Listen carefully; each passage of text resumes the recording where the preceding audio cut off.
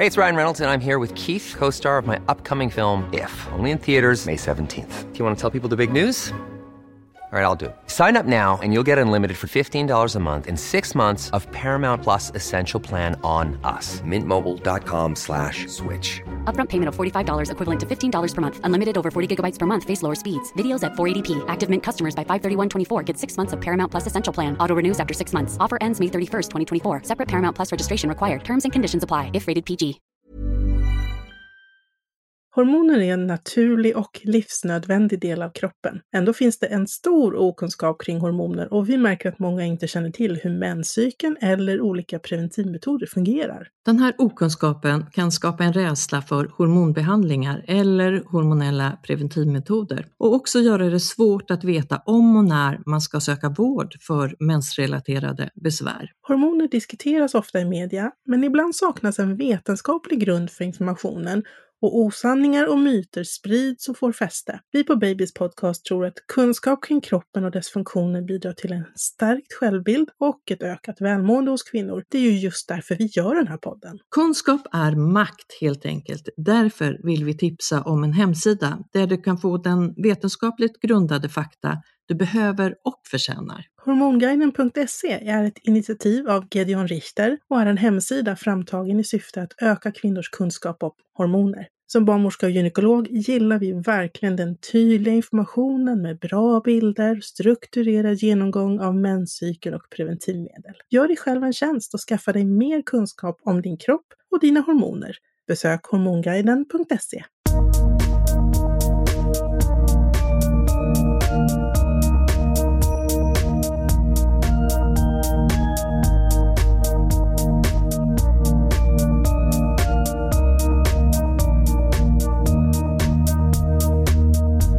Intresset för att föda hemma växer, men hur gör man och vem får? Du lyssnar till Babys podcast med mig, Carina barnmorska. Och Jenny Stolt, förlossningsläkare. När du ska få svar på dessa samt många fler frågor om hemförlossning. Och som vi så ofta har så har vi gäster idag också, 2 barnmorskor. Karin Gustafsson och Maria Fogelström från Min barnmorska. Välkomna till Babys podcast. Tack. Tack. Vad trevligt att ni är här, och det är ju också väldigt trevligt att det växer för hemfödslar.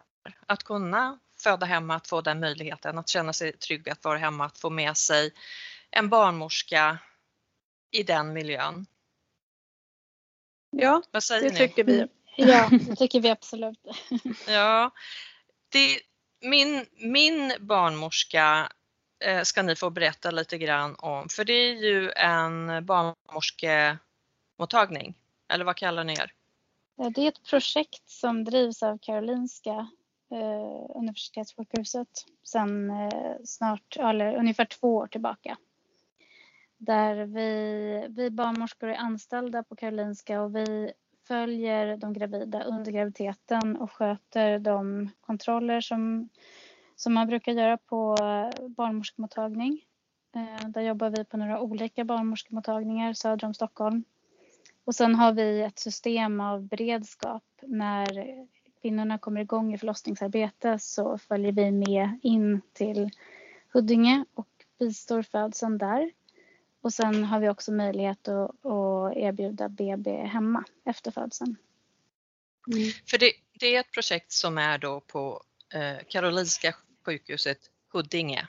Ja, precis. Ja, för vi har ju faktiskt 2 Karolinska sjukhuset. Det är ett i Solna och sen är det i Huddinge då dit ni hör. Ja. Och det låter ju underbart. Jag tror att det här är vad alla gravida skulle vilja ha, den här sammanhållna vården med det här barnmorsketeamet. Drömmen. Finns det liknande i Sverige? Nej, vi är först. Ja, så är det. Det finns faktiskt väl inte riktigt på vårt sätt. Finns det? Nej. Och då hoppas vi att det blir något mer än enbart ett projekt. Ja, absolut. Det tänker vi väl att det kommer bli. De flesta är ju supernöjda Och inte minst vi barnmorskor som jobbar på det här sättet är också väldigt nöjda. Men berätta lite mer praktiskt, hur går det till om man är gravid och bor i Stockholm? Hur gör man då för att komma i kontakt med er, och berätta lite om processen? Då kan man lättast kanske läsa på Karolinskas hemsida under min barnmorska, och där står ju ännu mer detaljerad information om hur vi arbetar och hur man gör för att kunna komma i kontakt med oss för att anmäla sitt intresse. Vi har ju inga exkluderande kriterier, lite kort, utan det enda villkoret är ju att man ska vilja föda vaginalt och på Huddinge sjukhus. Mm. Hur många barnmorskor är ni? Nu är vi 17. Ja. Hur många börjar ni med? 6. Ja. 7. 7. Det har ju utökats nu i 2 steg. Så att vi har ju gått från att vara 2 team med 3 barnmorskor i varje till att vara 4 team med 4 barnmorskor i varje team. Så att det är väldigt roligt att det har blivit en sån. Det har varit så stort intresse. Så att vi har kunnat plus utöka. en barnmorska då? 4 team plus en barnmorska. Ja, Eftersom precis. ni är 17. Ja, exakt. Det behövs lite extra som hoppa in liksom som vikarie och sådär. Så att det... Hur ofta förlöser ni då, eller är ni med på kvinnans förlossning som ni också har varit med under graviditeten? För jag förstår att men ni kan ju inte vara jour jämt och hoppa in så. Ni måste ju lösa det med avbytare på något vis. Vi har nästan alltid jour. Ja, förlåt att jag avbryter. Ja, jag har faktiskt siffror på det här eftersom jag sitter nu och samlar data. Så att det är faktiskt så att under första året, det som jag tittar på nu då, så ligger vi på ungefär 90% närvaro av barnmorska i projektet under förlossningen. Sen så är det ju ibland så att någon annan barnmorska från ett annat team får hoppa in när man står upptagen.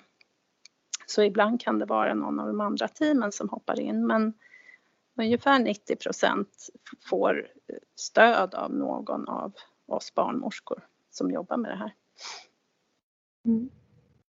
under sin förlossning.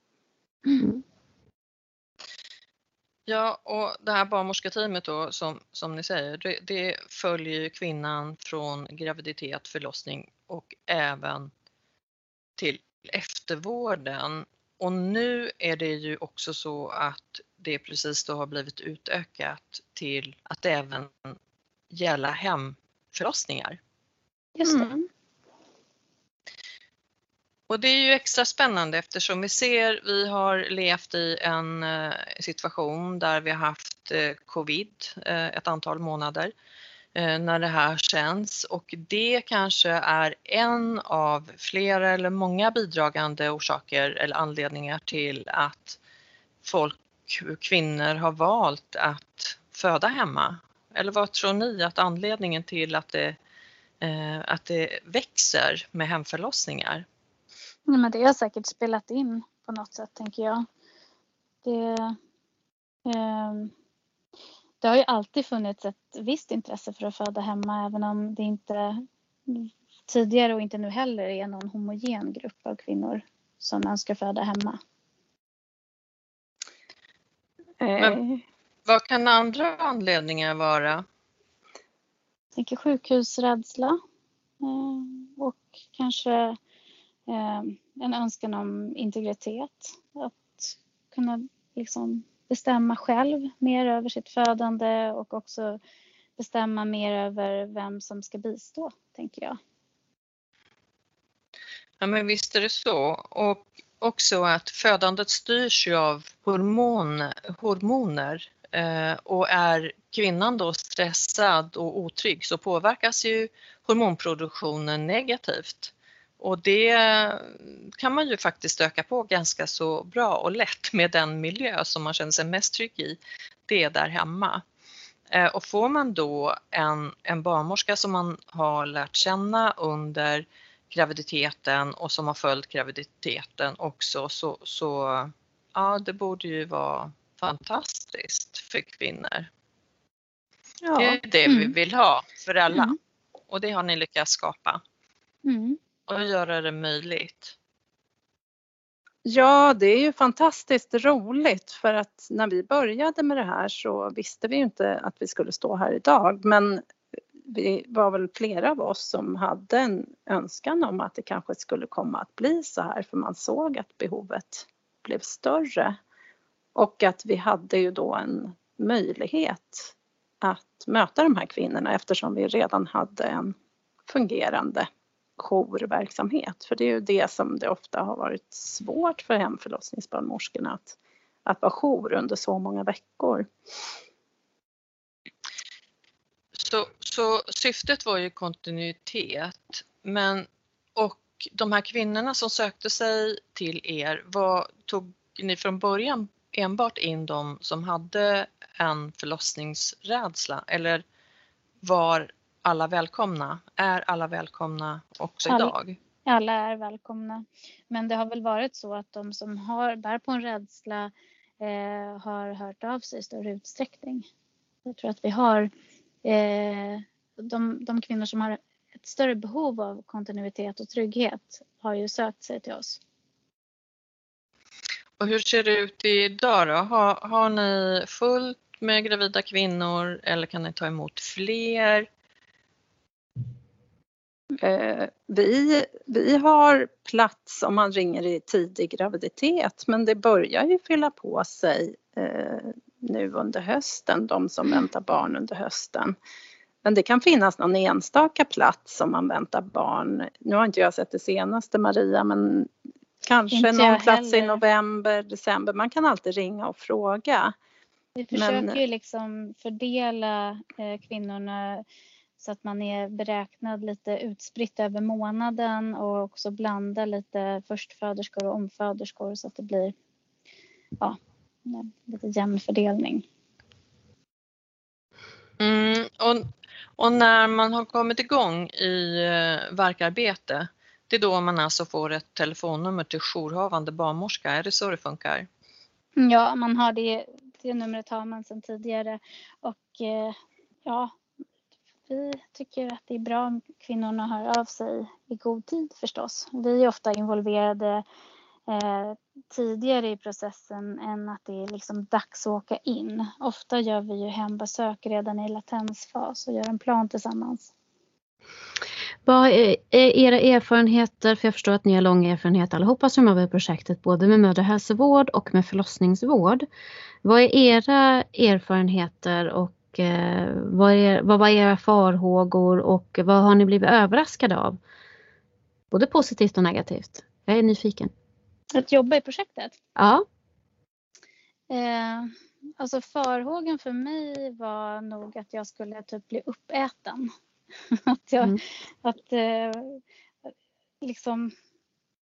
Att relationerna skulle kräva mycket. Men det har inte varit så. Relationerna har ju givit mig så otroligt mycket mer än vad jag hade kunnat föreställa mig. Det är nästan kanske jag som äter upp familjerna istället. Jag känner att det är verkligen ett helt annat arbetssätt. Det hade inte jag kunnat föreställa mig. Nej. Vad säger du, Karin? Ja, mina farhågor var nog snarare kanske att jag skulle vara väldigt nervös hela tiden när jag hade den här jourtelefonen. Att jag skulle ha svårt att slappna av och svårt att sova, för att plötsligt skulle telefonen kunna ringa. Men den delen har gått väldigt bra. Sen är det ju så här med de här långa relationerna, att för de flesta av oss som jobbar med det här, de flesta av oss har nog upplevt att det stressar en mindre än när man möter nya människor hela tiden. Ja, men precis. Att man har färre längre relationer. Och det har visat sig både för kvinnorna och för oss som jobbar med det här att det är mer vilsamt. Man vet vem det är som kan höra av sig. Det är inte vem som helst, utan när någon ringer så är det ju någon som vi har någon typ av relation till. Och det är väldigt annorlunda än när någon helt okänd ringer. Ja visst, det är ju jag känner ju att jag har överblick för mitt arbete på ett helt annat sätt än vad jag haft tidigare när jag jobbat på förlossningen. Att jag vet ju nu i september vilka kvinnor som är beräknade. Och det är ett visst antal kvinnor, och när de har fött så har de fött. Det är liksom, det kommer inte komma nya uppgifter. Utan det är verkligen begränsat. Det är de kvinnor som vi tillsammans i teamet tar hand om under graviditeten och de som sedan föder. Det är ett sätt att kunna överblicka arbetsbelastningen faktiskt. Mm. Vad har ni fått för respons från kvinnorna? Mycket positivt. Berätta lite. Det är överväldigande positivt. Det är väldigt... Många gråter ju av lättnad. Liksom, att känna att de är över kontinuiteten. Att känna tryggheten. Någon som känner dem hela vägen. De beskriver ju många hur otroligt skönt det är att vi, antingen är det ju så att vi kommer hem till dem när verkarna har börjat och man möts där, och det upplevs ju otroligt positivt både under graviditeten och veta att de har den möjligheten att få ett hembesök, men också när det verkligen sker att de blir så glada och känner sig så trygga av det, så att man blir det är rörande faktiskt hur stor roll det verkligen spelar, och jag har nästan varit lite förvånad över det. Jag har liksom inte riktigt, men det är väldigt stor skillnad. Och sen också när de kommer in till förlossningen, om man möts där, att mötas av ett känt ansikte som redan känner till deras olika, vad de har för tankar och funderingar och vad de har för historia liksom bakom sig när de kommer in och ska föda sitt barn. Och det var ju någon som uttryckte det sig så att tänk att få komma till förlossningen och få en kram istället för att visa lägg. Det är skillnad. Absolut. Men nu när projektet börjar ta en annan form också, att ni ska börja med hemförlossningar, har det varit en stor efterfrågan på det innan hos de kvinnorna ni redan haft i projektet? Nej, men det har det väl inte varit. Nej. Så ni tror att är det en ny grupp som kommer nu som önskar hemförlossningar? Ja, det tror jag. Ja, men så som vården har varit organiserad så tänker jag att de som har tidigare önskat hemförlossningar har ju liksom gått en annan väg. För de har ju inte funnit samma poäng att ha en barnmorska med sig, eftersom vi bara har jobbat på sjukhus tidigare. Jag tror inte att födande har tänkt ens tanken kanske att det har varit möjligt, för vi har faktiskt inte gjort det möjligt i vårt land på väldigt länge. Det har funnits lite här och där, alltså jättebra barnmorskor på vissa håll som har haft möjlighet att ge det stödet, men inte alls vad kvinnor överallt hade önskat. Så när man hör talas om att det finns en möjlighet, då tror jag också att fler kommer att söka sig. Vi pratade om hormonerna förut och tryggheten istället för stressen. Kan vara sjukhusrädsla, kan vara förlossningsrädsla och så vidare. Så jag tror att vi kommer nog, när vi öppnar upp för det här, så tror jag att det också kommer vara fler som kommer att anmäla sitt intresse till att vilja föda hemma. Och så hoppas vi att det är fler i landet som öppnar upp ännu mera för det här. Verkligen. För är det så att det här kostar inget för de här kvinnorna att föda hemma? För det har det ju tidigare gjort. Nej, det kostar inte. Och det är ju också en väsentlig skillnad. För där har ju kvinnor valt då att det vi kallar fött oassisterat, vilket vi ju inte rekommenderar, har gjort därför att de har velat föda hemma men inte haft råd eller kanske möjlighet beroende på där de har bott. Framförallt kanske att det kostar. Nu öppnar det upp för nya möjligheter, i alla fall i en del av Sverige, och det är väl en bra start för att fler ska kunna haka på. Jag är lite nyfiken på det här med hemsjukhus.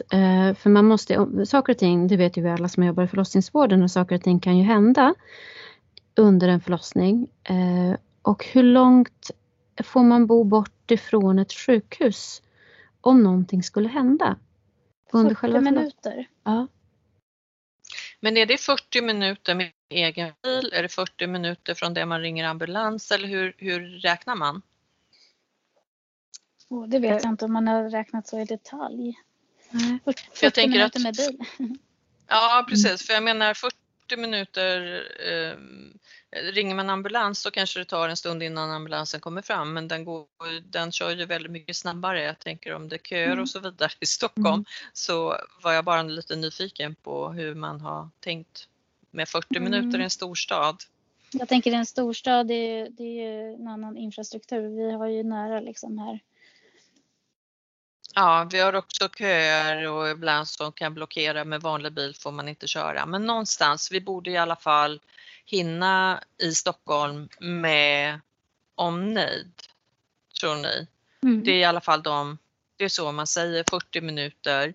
För om det skulle vara någon risk att man ser att någonting skulle gå fel, vad skulle det kunna vara i så fall?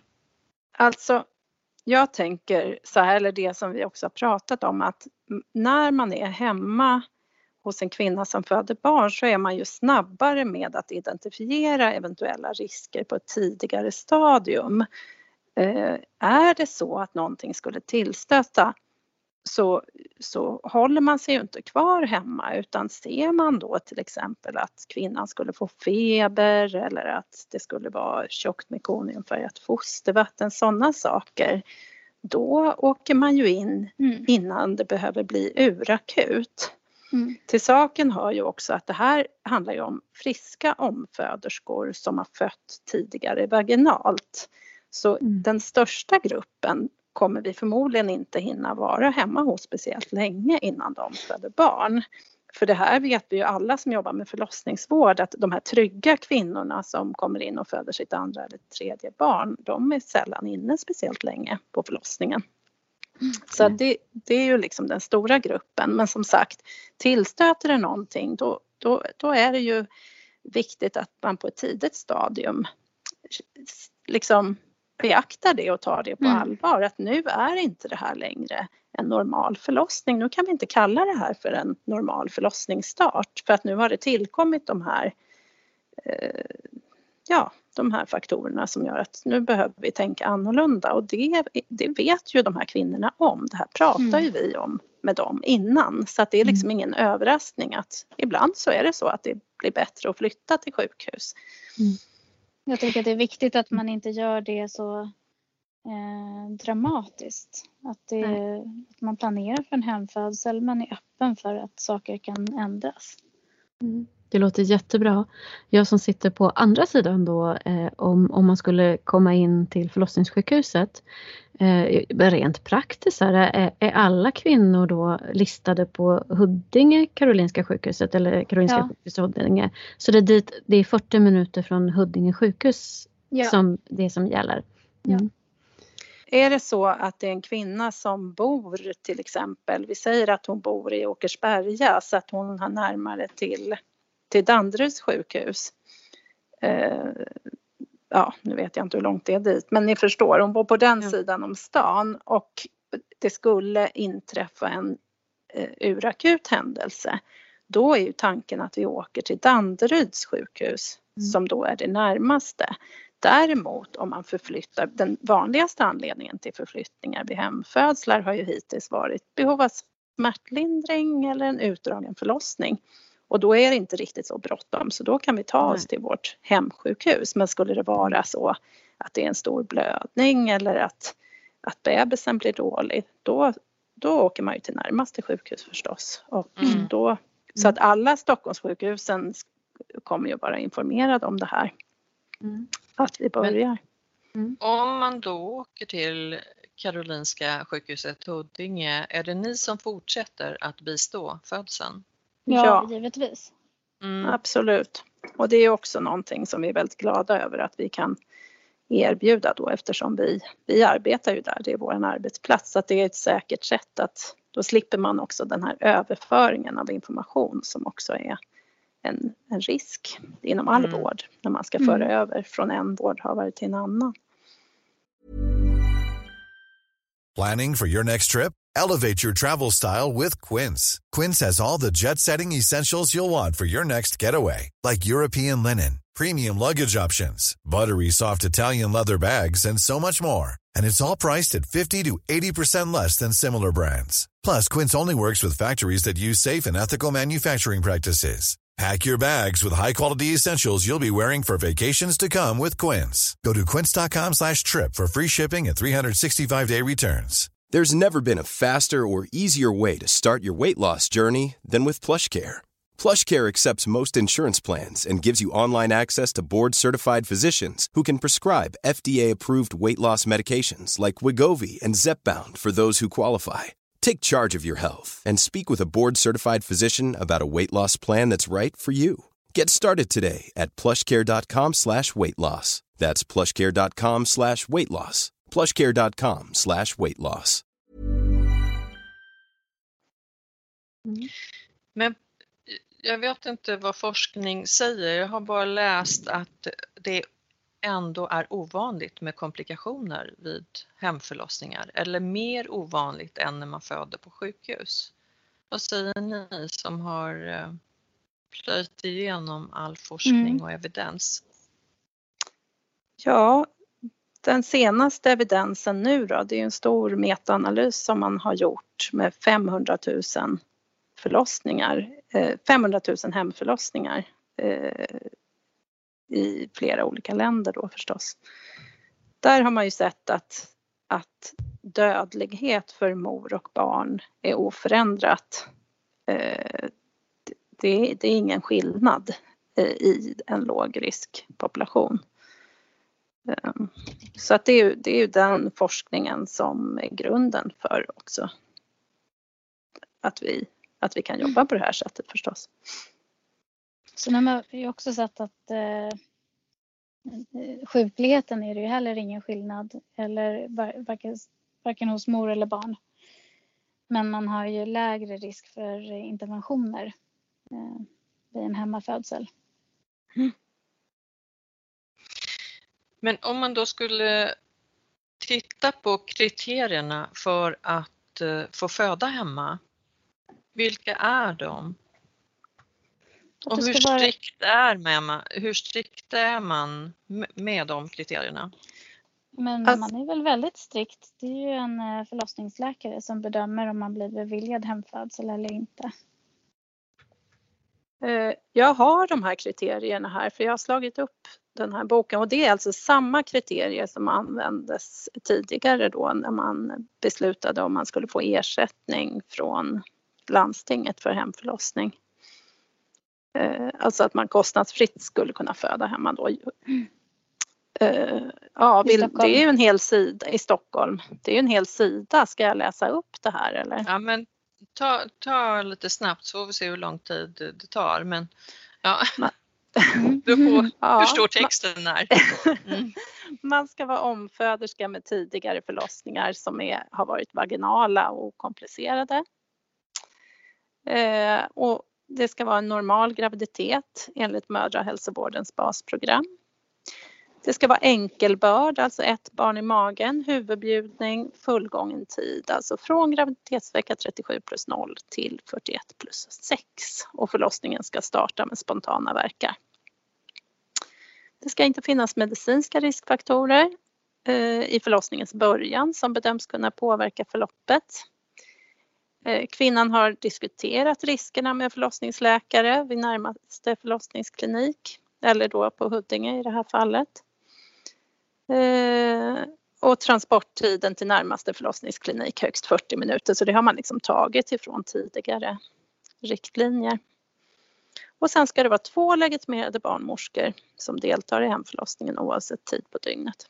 I tillägg till det så ska också en barnläkare kontrollera barnet senast 72 timmar efter födseln. Varför är det, Maria, annorlunda? För annars är det ju 24 timmar när man är på eftervården på BB. Jag kan inte svara exakt på vad bakgrunden är, men det är i alla fall neonatologer som har varit med och tagit fram de här riktlinjerna. Och sen kan man väl säga att man faktiskt gör som man bestämmer över sin kropp, man bestämmer över hur man vill föda, man bestämmer också hur man vill göra med sitt barn. Vi har tidigare haft avsnitt där kvinnor har valt att föda hemma och valt oassisterat. Om det är ett bra eller dåligt ord, det går vi inte in i här, men alltså betyder att man inte har någon barnmorska med sig. Ja.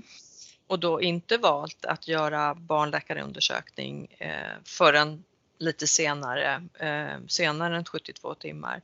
Och det här är ju ett val som man har, men det här du beskriver, det är ju kriterier för att få lov att föda hemma och rekommendationer från vården, eller hur? Ja. Så är det. Jag vet ju att många kvinnor som tidigare har fött normalt vaginalt men har ett kejsarsnitt, alltså antingen först eller nummer 2, vill ha nummer 3 hemma. Vad säger ni till de kvinnorna?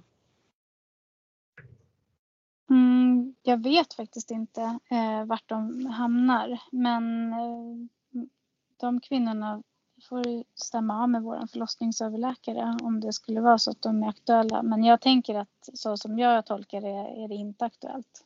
Nej, för det ingår ju inte, om man förstår kriterierna som Karin och du, Maria, läste upp precis. Nej. Och normal graviditet, ja, det kanske vi kan förstå också. Men superspännande tycker jag med det här, och jag tycker att vi kanske ska återkomma till er när ni har lite fler hemförlossningar i bagaget. Ja, precis. Så att ni får berätta lite mer om den verksamheten. Det är superspännande att ni har haft det här projektet Min barnmorska, där man då får följa en och samma patient, och patienten, kvinnan, får träffa er som är en liten grupp. Så att det är en utveckling av det. Jättespännande. Men det är ju också jättespännande, för att jag frågade tidigare idag vad man önskar höra från er, eller man har ställt sina egna frågor, och då ska ni faktiskt få någon fråga till här. Vilken smärtlindring går att få vid hemförlossning är en? Det är ju icke-medicinsk smärtlindring som kvinnan kan få vid en hemfödsel. Alltså värme, massage, akupunktur, TENS, bad till exempel. Och lustgas går inte att få med? Nej, det går inte. Nej. Kan barnmorskor suturera, alltså sätta något stygn vid eventuell bristning? Ja, det kan vi. Och är det grad 1, grad 2 som man kan sy hemma? Alltså grad 2. De bristningar som vi skulle sy på sjukhus syr vi också hemma. Hemma, ja. Med bedövning. Någon undrar hur det ser ut med barnmorskekompetensen, om ni har någon specialistutbildning, eftersom det ju mycket blir då det man kallar hands-off födsel eller förlossning. Nej, jag tänker att det här är vår absoluta spetskompetens som barnmorskor, att handlägga det normala. Det är ju det som barnmorskor kan. Och så som vi kanske behöver lära oss att tänka mer. Ja, det är väl här vi börjar liksom. Jag tänker att det är väl när man läser barnmorskeutbildningen, då börjar man ju läsa om det normala. Det är det som, det finns ingen annan yrkesgrupp som kan normalt barnafödande bättre än vi. Vad har ni för utrustning? Vi har lite av varje. Vi har ju en väl packad väska. Vi har så att vi kan lyssna fosterljud. Vi har liksom läkemedel då också om det skulle tillstöta någonting, till exempel blödning. Vi har sutureringsmaterial, och sen har vi ju vad har vi mer? Vi har boxmätare för bebis, och också en maskoblåsa, en Rubensblåsa för barn. Och boxmätare ska vi säga att det mäter man ju syremättnaden. Man ser liksom. Och pulsen. Och pulsen hos barnet, precis. Och kan man ta gula gulhet sen senare? Bilirubin? Ja, det gör vi redan nu inom vår verksamhet när vi har BB hemma. Vi tittar på transkutant bilirubin med en bilircheck när vi är hemma, och vi kan också ta plasmabilly på barnen. Vi tar ju PKU-prover hemma redan nu. Och transkutant billy ska vi berätta att det är när man tar en hudtest, och serum-billy det är när vi måste sticka små bebisar för att få ett mer säkert gulhetsvärde, bilirubinvärde. Precis. Och mer då, vad kan mer vara i utrustningen? Vi har våra datorer med oss förstås och våra telefoner. En våg till barnet. Ja, jag tror att det är... Alltså, det kanske att vår väska inte är det viktigaste vi har med oss, utan det är våra händer. Kompetens, kunskap, erfarenhet såklart i tillägg.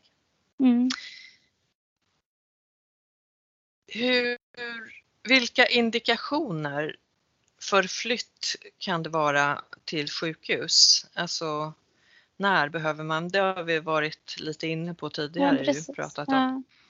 Men efter förlossning också, ni pratade om fostervattnet är färgat, om det är långdragna förlossningar. Men det kan ju också vara blödningar, större bristningar.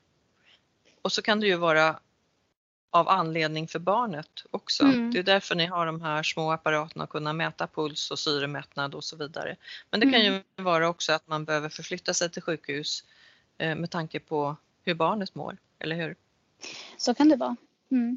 Är det fler indikationer som du kommer på, Jenny eller Maria? Jag funderar på om ni har CTG-apparat eller om ni lyssnar. Nej. Ja. Vi har inte CTG.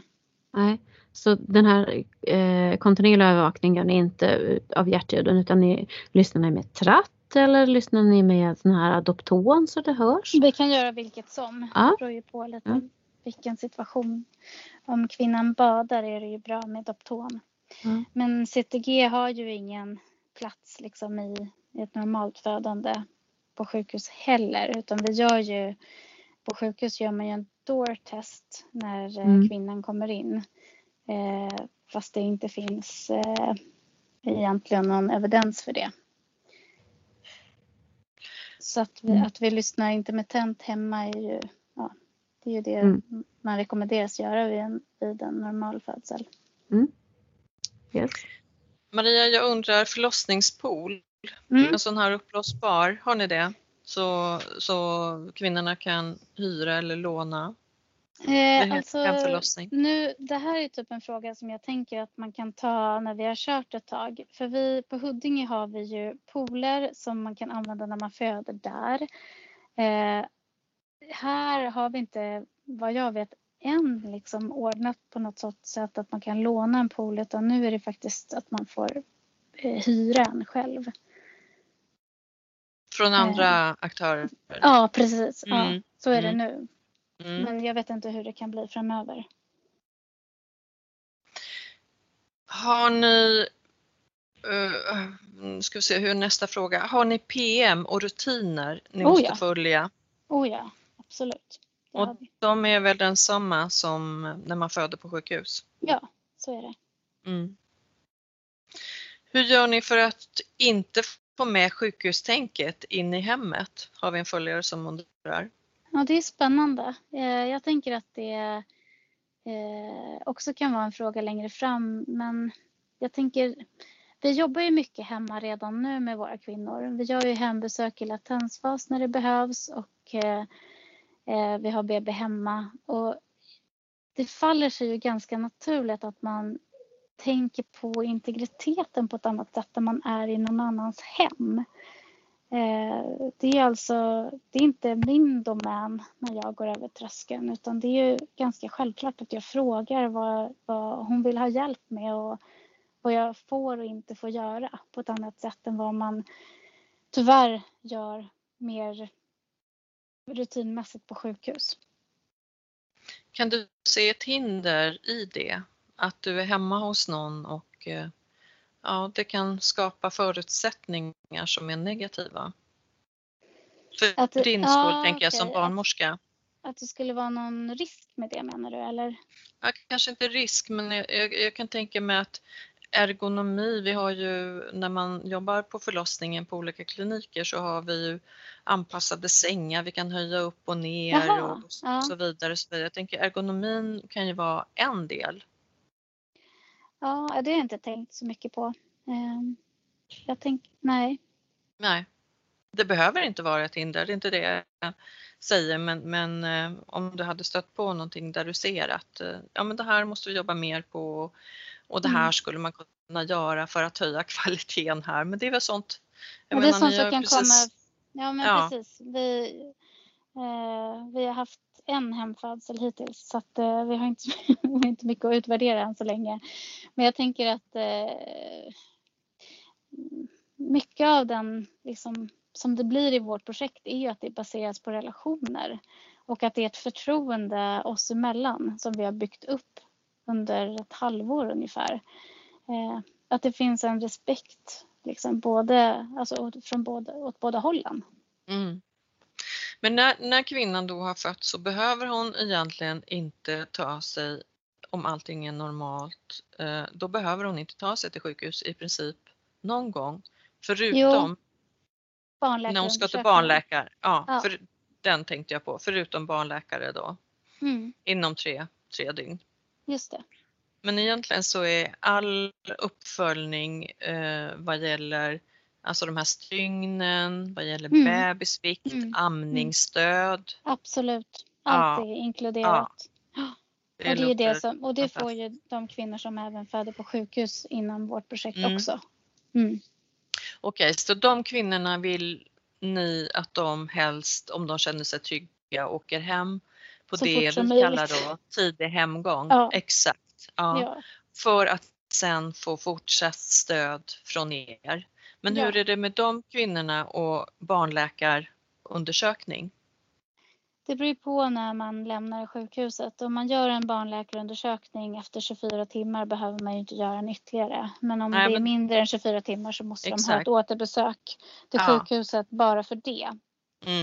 Exakt, men det var mer det jag tänkte på när det är tidig hemgång. Från 6 timmar och kanske något senare. Precis, och då rekommenderas man göra en barnläkarundersökning lite senare. När barnet är kanske 4 eller 5 dagar. För där vi jobbar, där gör man ju en barnläkarundersökning även fast barnet inte är 24 timmar och sen så ytterligare en då några dagar senare. Men det är samma på Huddinge. Ja. Men att vi har då kontakt med familjen under tiden.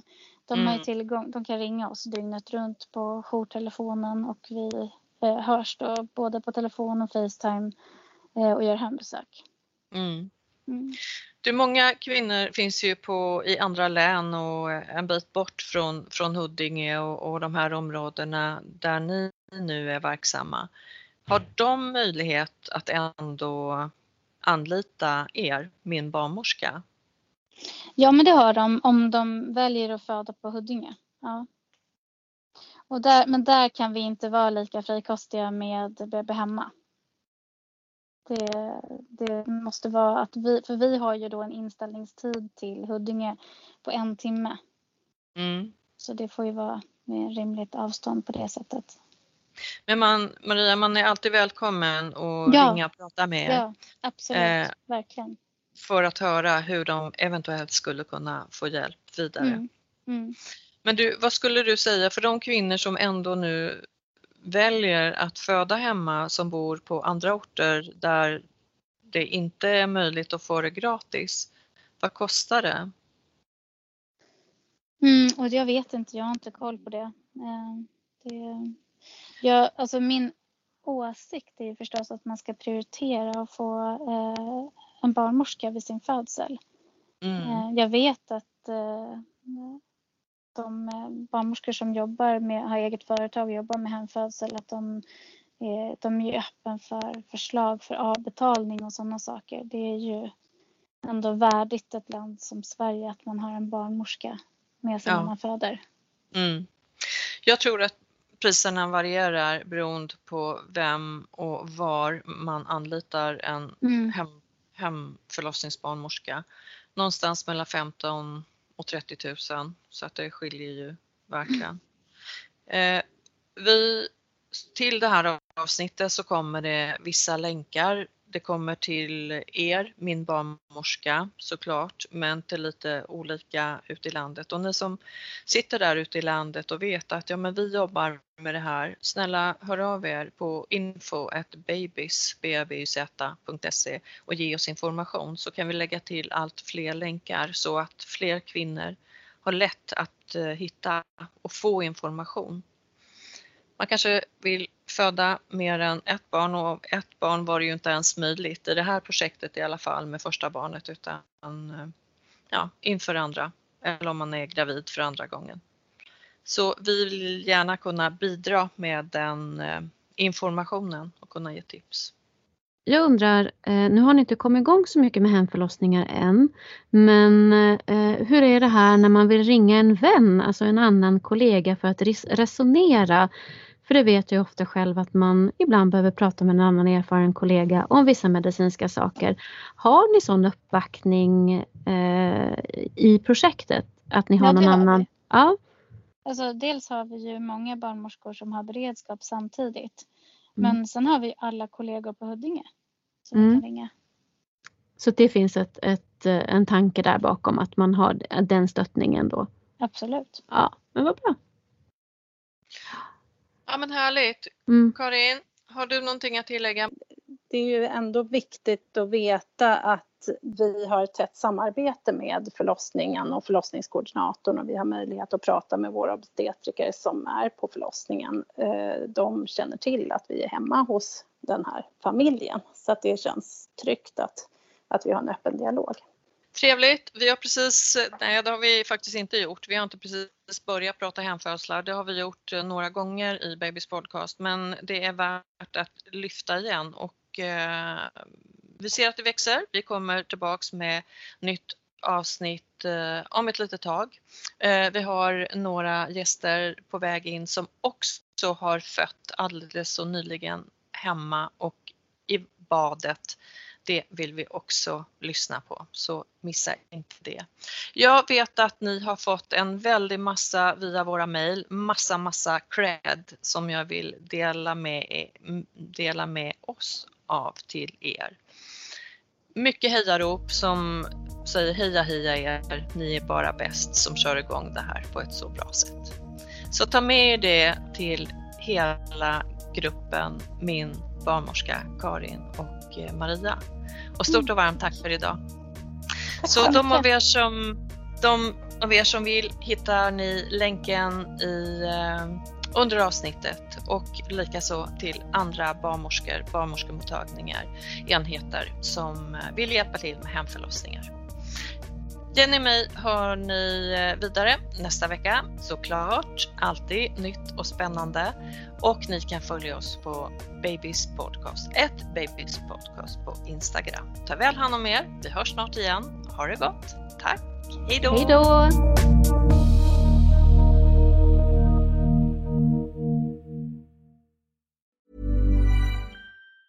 Hi, I'm Daniel, founder of Pretty Litter. Did you know cats tend to hide symptoms of sickness and pain? I learned this the hard way after losing my cat, Gingy. So I created Pretty Litter, a health monitoring litter that helps detect early signs of illness by changing colors, saving you money and potentially your cat's life. Pretty Litter is veterinarian developed, and it's the easiest way to keep tabs on your fur baby's health right at home. Go to prettylitter.com and use code ACAST for 20% off your first order and a free cat toy. Terms and conditions apply. See site for details. Ever catch yourself eating the same flavorless dinner 3 days in a row?